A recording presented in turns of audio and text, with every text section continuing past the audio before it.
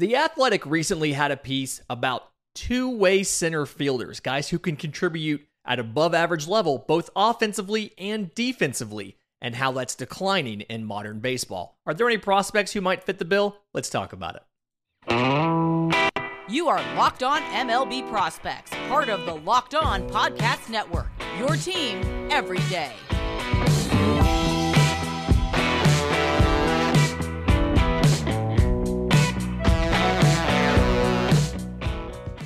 Yes, welcome on in to Locked On MLB Prospects, your home for all things minor league baseball. I'm your host, Lindsey Crosby, baseball writer and podcaster. Thank you for making this your first listen. Every single day, we're proudly part of the Locked On Podcast Network, where it's your team every day. And today's episode is made possible by our friends at FanDuel. Make every moment more. Visit FanDuel.com/LockedOn to get started today. So this piece dropped about a week and a half ago, and somehow missed it when it first came out. But The Athletic, and specifically Will Sammon and Andy McCullough, looked at the demise of the two-way center fielder. They're at spring training. They talked to a lot of executives and players for this piece. And I think before we can get too deep into some of the specifics that they talked about, we have to define what a two-way center fielder is. So what they used in this is a guy that can produce above average offense and better than replacement level defense. Okay. So the way that they are defining these or quantifying those concepts is for offense, the player has to produce an OPS of 101 or better, because 100 is set to be league average. And then defensively, they have to have a defensive WAR of at least 0.1 while appearing in at least 100 games in center field. So they've defined above average defense, above average offense, and they have to primarily be a center fielder. And the story goes on to kind of talk about, like, the open of the story is Brandon Nimmo gets 8 years and $162 million, despite the fact he's about to turn 30, despite the fact he's only ever once played more than 140 games. And that's because it's so incredibly hard to find somebody who can contribute in both manner. And so when you look at 2022, there were a grand total of 5 players who hit both criteria, both an OPS over 100 and a defensive WAR higher than 0.0. Those 5 guys are Mike Trout of the Angels, 178 OPS plus, defensive WAR of 0.3. Julio Rodriguez, AL Rookie of the Year, 147 OPS plus, 0.7 defensive WAR. Michael Harris II of the Atlanta Braves, the NL Rookie of the Year, 135 OPS plus, 1.3 defensive WAR. And for me, the big thing there was he did it in less time than the rest of these guys did, because he came up later in the season. Brandon Nimmo, 130 OPS plus, 0.2 defensive WAR. And Cedric Mullins of the Orioles, 104 OPS plus and an even 1 defensive WAR. And they explain, when we talk about, like, this is kind of going away, they explain that over the last 5 years, so you had 5 last year, but over the last 5 years, you've averaged 3.4 of these guys per year.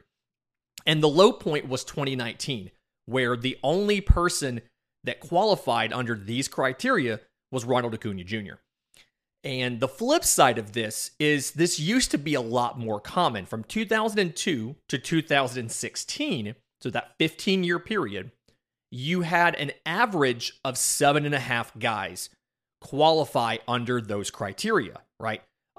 OPS plus of at least 101 and defensive WAR of at least 0.1. You never had less than 6 in any of those seasons. And the high point for this is 2004. You had 10 different center fielders all qualify to be two-way players. So Jim Edmonds, 171 OPS plus, 0.4 DWAR. Carlos Beltran, 133 OPS plus, 1 defensive WAR. Aaron Rowand, who I admittedly forgot about, 130 OPS plus, 1.2 WAR. Mark Kotsay, 116 OPS plus, 1.2 DWAR. Andrew Jones, 112 OPS plus, 1.1 D-WAR. Steve Finley, 109 OPS plus, 0.8 D-WAR. Juan Pierre, 107 OPS plus, 0.3 D-WAR. Torrey Hunter, who had the best defense on this entire list, 105 OPS plus, 2.1 D-WAR. Best defensive player in baseball that year, according to the metrics. Vernon Wells, 105 OPS plus, 1.7 D-WAR. And Randy Winn, who I also forgot about, 103 OPS plus and 1.1 D-WAR. And there's a couple reasons I think that you've seen this drop off in the last couple years. And they discuss this in the piece. I'll link it in the show notes if you want to go out and read it. It's a pretty good read. A lot of quotes from players and managers, and Carlos Beltran's quoted in there, a lot of different stuff.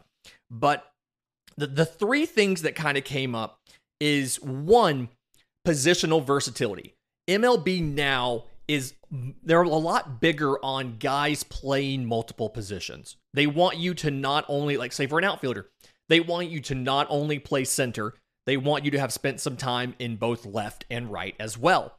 And so Beltran's actually quoted in the piece as saying he thinks it's hard to get the amazing instincts you need to be a plus defender in center field when you get less reps in center field, because you're also playing some in right and you're playing some in left.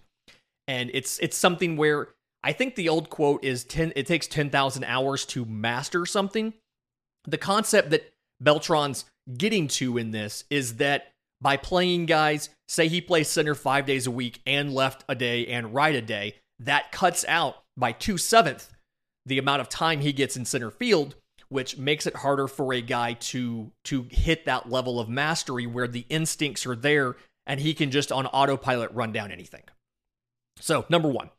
Number two, and this is, I think, Alex Anthopoulos of the Braves is the one who kind of discusses this, is the defense is so important in center field. He actually talks about there's a couple positions where you don't necessarily have to worry about the quality of the defense, like second base or left field or something, but center field is, you have to have the defense there. Like, you don't care if you get great offense from center field, you have to have good defense. And so there's a situation, and this kind of ties into the third point that I really like. There's a situation where you distribute playing time differently because you are willing to trade a significant amount of potential offense in center for marginally better defense. There's a good quote in here, Brandon Nimmo, and this ties into the third thought that I had about workload management. I mentioned Ronald Acuna was the only player, I think, in 2019. He now plays in right for the Braves, and the Braves needed center fielders. They needed somebody to play in center like last year and even early this year.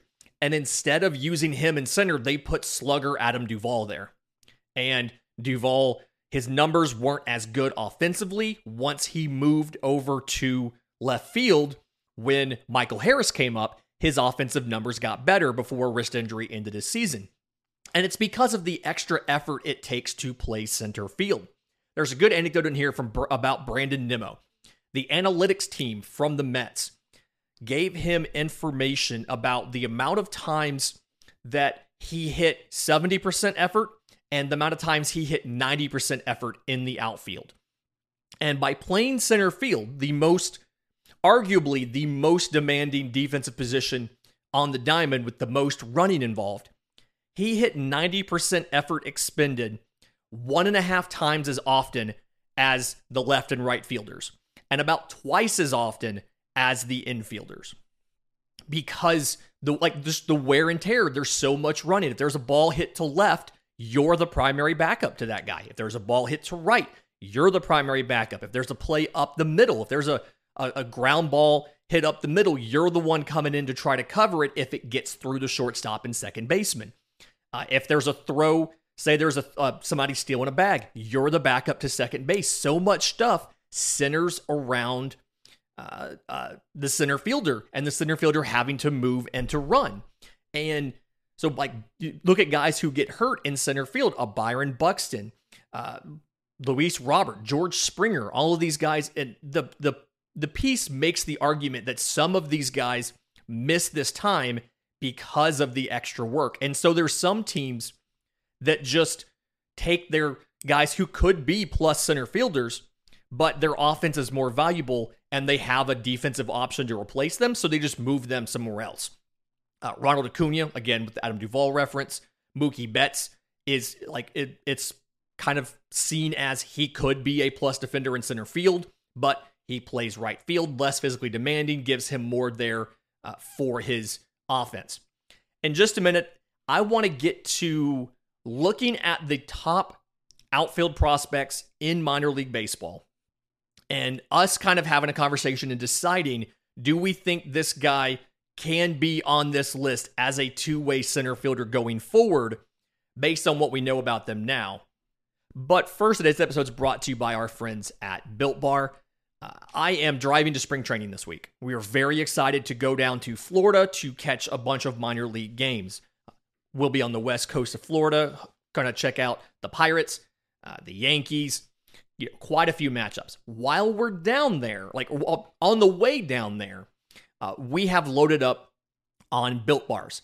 If you're anything like us, when you go on a road trip, you are gassing up your car and then you're just grabbing a ton of junk food from the gas station. You're eating candy, you're eating chips, you're eating candy bars, all of this stuff because, one, you just love the flavor of candy bars, but also, two, you're going to be hungry.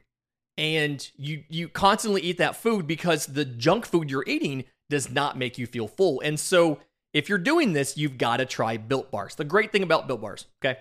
The flavors are fantastic. Churro, peanut butter brownie, coconut almond, cookies and cream, brownie batter, any sort of flavor you're looking for from your candy, you can probably find something with the Built Bar. It'll hit the same note. All Built Bars are 100% real chocolate, so it's still going to help you hit the same notes, but they're also good for you.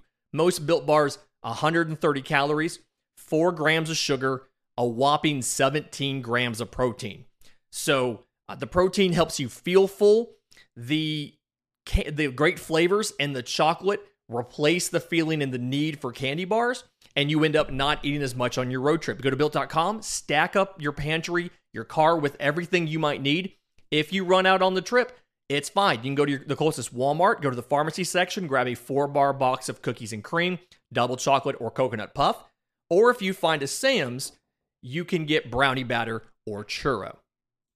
Okay, so if we're looking for two-way center fielders, I figured the best place to start is the most promising prospects, right? So I went to MLB Pipeline and I pulled their list of the top 10 center fielders. I grabbed their grades for the hit tool, for the power tool, and for the defense, and then turned around and got the same grades and looked for the rankings for those players from Baseball America. So the number one on both sites, the number one outfielder, consensus number one in the minors right now, is Corbin Carroll of the Diamondbacks. His defense, depending on who you ask, Pipeline has him as a 70 grade, and I'll remind you, 50 is average, 60 is plus, 70 is elite, and 80 is like the greatest of, like generationally great. There is one 80 grade on this entire list, and spoiler alert, it's Pete Crow Armstrong. So Pipeline has him as a 70 for defense. Baseball America has him as a 60 for defense. And then offensively, Pipeline says 65-55, so above average hit tool, above average power tool, and between plus and elite on the contact tool. And if you look at the sample he got last year, 32 games in the majors, 260, 330, 500. 4 home runs, 15 extra base hits, two of those were triples. Some of that comes back to the speed, right? He's one of the fastest players in the minor leagues. But it feels like Corbin Carroll is a pretty safe bet to be considered a two-way center fielder going forward. So we're going to go ahead and check that one off and move on. Number 2 on MLB Pipeline's list, and it's different for Baseball America. We'll get to that in a second. Number 2 on Pipeline's list for 2023 is Jordan Walker of the Cardinals. Started off at third base. They moved him to the outfield when Nolan Arenado opted into the rest of his contract. And so they have his defense as a 50 grade. Baseball America also has his defense as a 50 grade.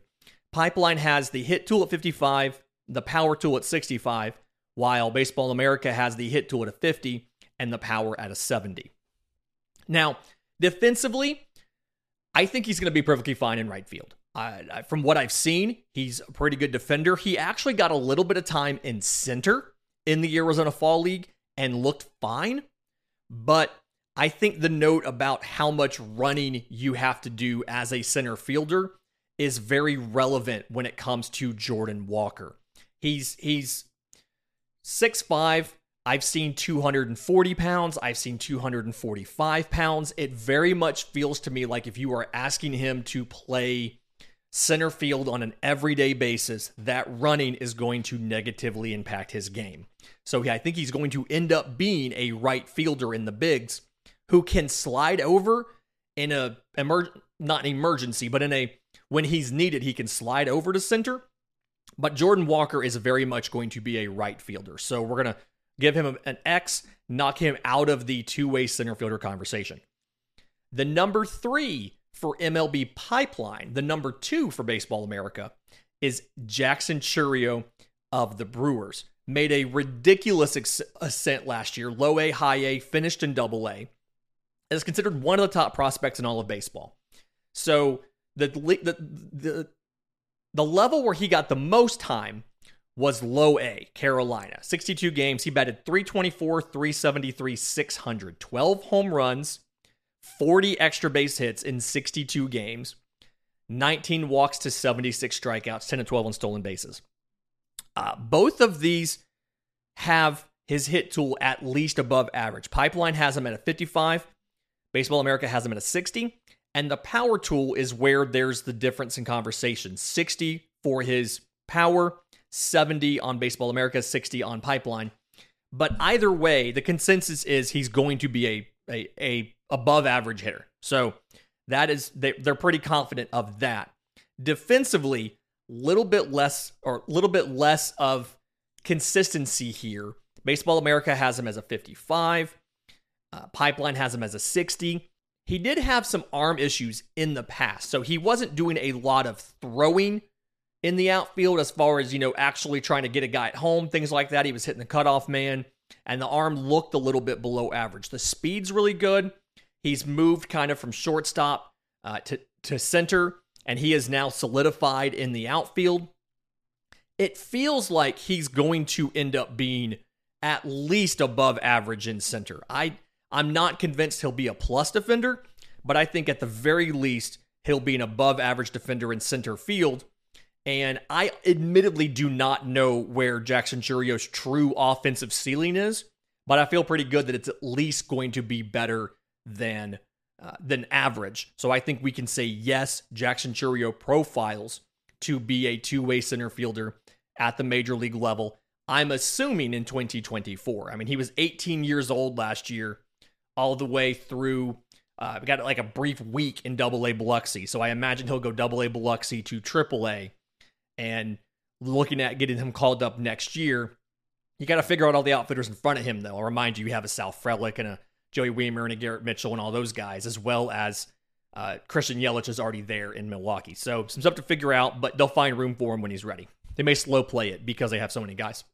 The next one was number 4 for Pipeline, number 5 for Baseball America, and it's tough because all you have is draft stuff.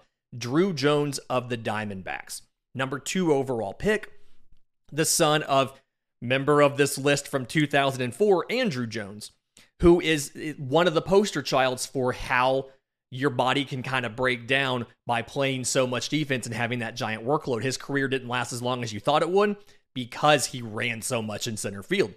But the consensus here is 70 grade defense. The defense is absolutely going to be there. The question is, where does the offense end up? And it's funny, Pipeline has him as a better power hitter than a contact hitter, 55 hit tool, 60 power tool. Baseball America is flopped the other way around, 60 hit tool, 55 power tool. I think we're not really going to know anything until we see him actually play games in professional baseball. So it feels like the defense is there. But I think it's too early to tell, does he have the potential to be a two-way center fielder at the major league level? Because we've just never seen him play in professional baseball. And it's hard for me to say, yes, this guy can be a two-way center fielder in the bigs before he's seen a single pitch in competitive action in Major League Baseball. So we're going to give this one an incomplete, and we'll come back to this one probably midpoint or end of the season and kind of check in on how Drew Jones is doing. The last guy for the first half of the segment here, he is the number 5 on Baseball America, number 4 on Pipeline, where Jones was number 5. But that's James Wood of the Washington Nationals. Big boy, 6'7", 240, second-round pick by the Padres in 2021, part of the Juan Soto deal. Looked the part.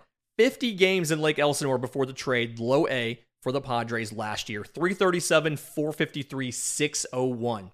10 home runs, 30 extra base hits in 50 games, 37 walks to 42 strikeouts.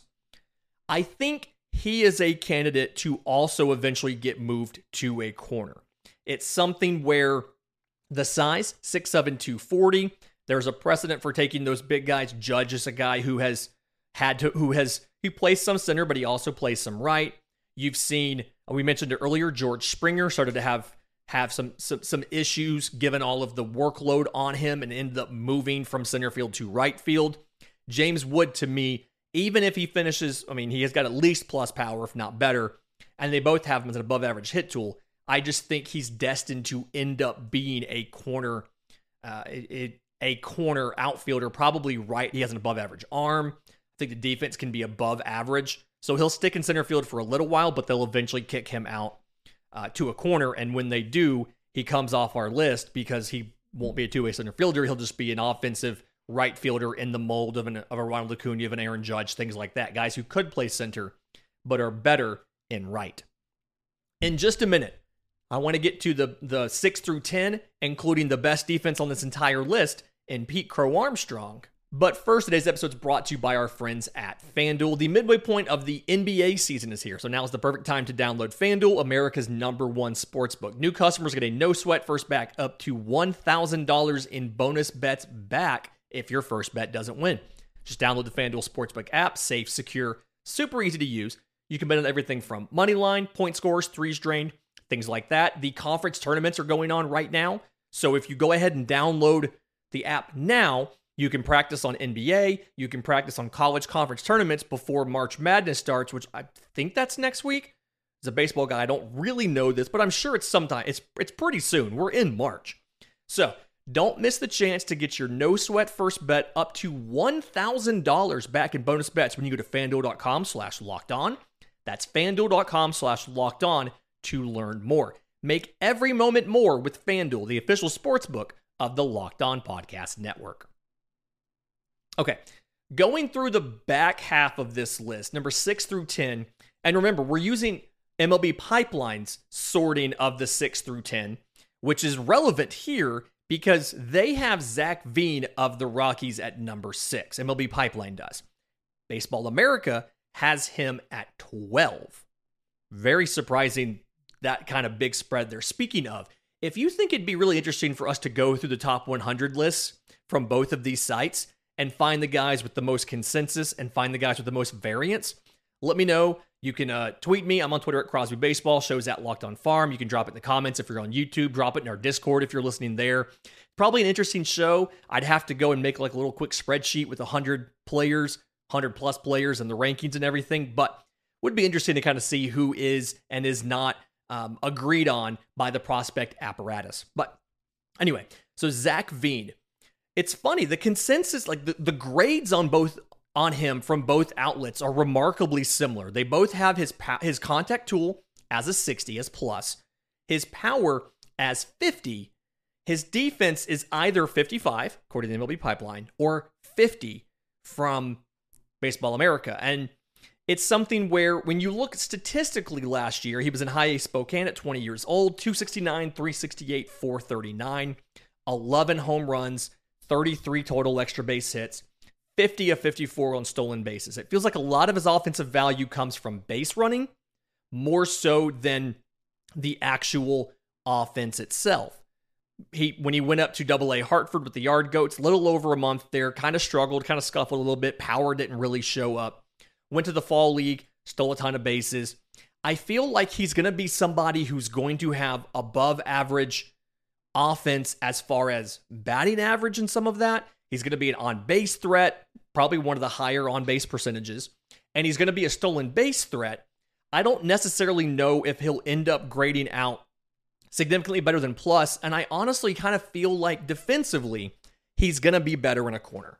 It's when you watch him, it feels like he can handle center field. I think he'd be perfectly average. I don't think he's going to be contributing. If he does, if he gets defensive wins above replacement that's positive in center field, I feel like it'll be something like some of the guys at the bottom of the list, like a Juan Pierre, who was 0.3. You know, like he'll be over it, but barely. Maybe something like Brandon Nimmo last year, 0.2. He was above average, but almost kind of barely. He's really there for the offense. So I'm going to go ahead and say that Zach Veen is probably not going to be a two-way center fielder. I think he'll end up being in a corner. I kind of like him in left. The defensive profile doesn't have a massive arm, but can cover a lot of ground, can help you in that giant outfield you have in Colorado. So let's do that. Number 7 on MLB Pipeline's list, number 6 on Baseball America's list, and number 1 in the hearts of our Cubs hosts is Pete Crow Armstrong. Zero question that his defense will be plus. He is projected as 80 grade defense, generationally great defensively is the consensus between MLB Pipeline, Baseball America, and just about everybody else I've talked to. They are convinced that that is that. The question you have comes back to the offense, and there's more variance from Baseball America than from MLB Pipeline. Pipeline has him as a 55 hit tool, so above average, and a 50 power tool, so right on average, whereas Baseball America sees it's a plus bat, but the power is below average. I think a lot of this is going to depend on the physical development. He's just now 20 years old. He's continuing to get stronger, but I think defensively, again, there is no question he will be a plus defender. The question is, what is the ceiling on the bat?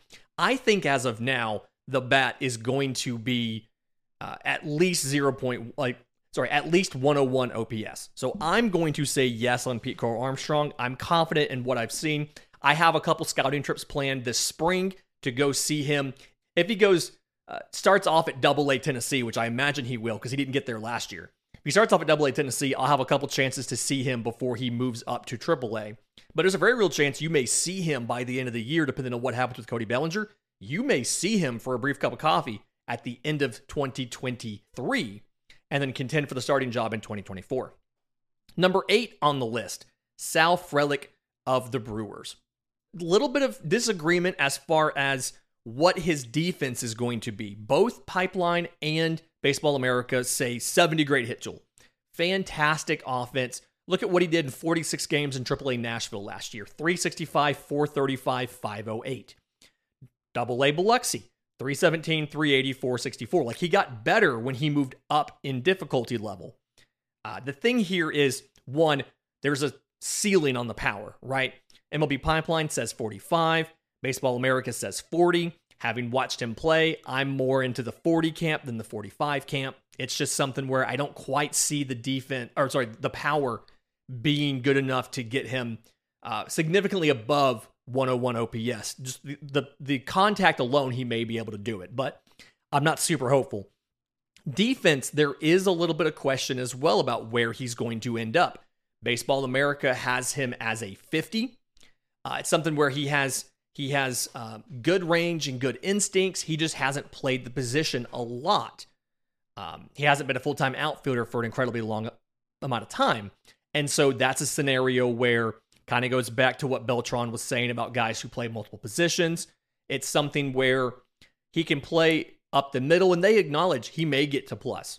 I think this is going to be kind of a question mark, and we'll have to come back to see what Sal Frelick does. Does the lack of power and the inexperience in center field mean he's not a two-way center fielder? We don't legitimately know yet. I get a feeling he's probably going to be, but we just don't know for a fact yet.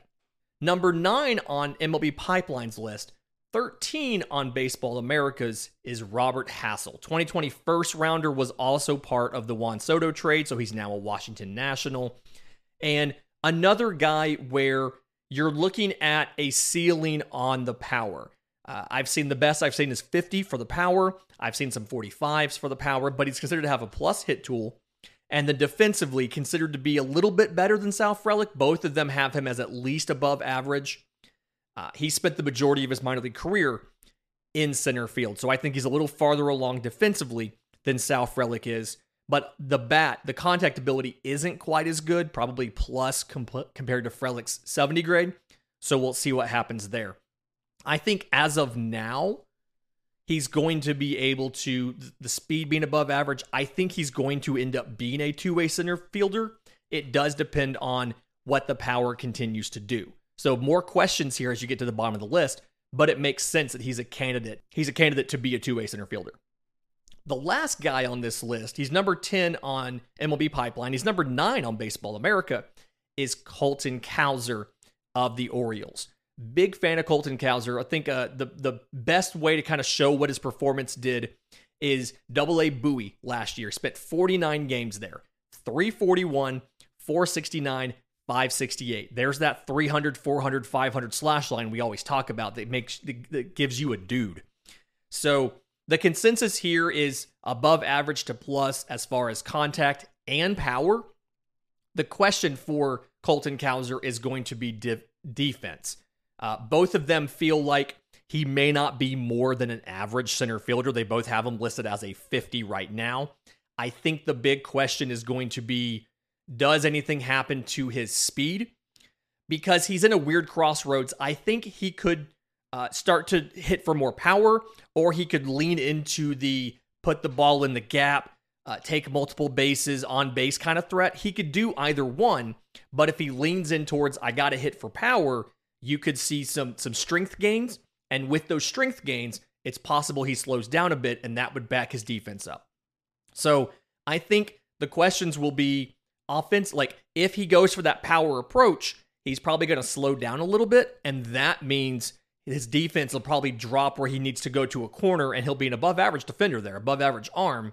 It's just he'll back up a little bit from where he is now as far as looking like he can be above average defensively in center with an above average offensive tools, again, depending on what he chooses to do. Fantastic week this week. We got more coming for you next week. Great week lined up. If you have questions for Monday's mailbag, I'm on Twitter at Crosby Baseball. Show's on Twitter at Locked On Farm. You can email us, lockedonmlbprospects@gmail.com, or drop your questions in the Locked On MLB Prospects Discord. Link is in the episode description, and the link is in the show notes. Until Monday's show, enjoy the week into spring training games. This has been Locked On MLB Prospects.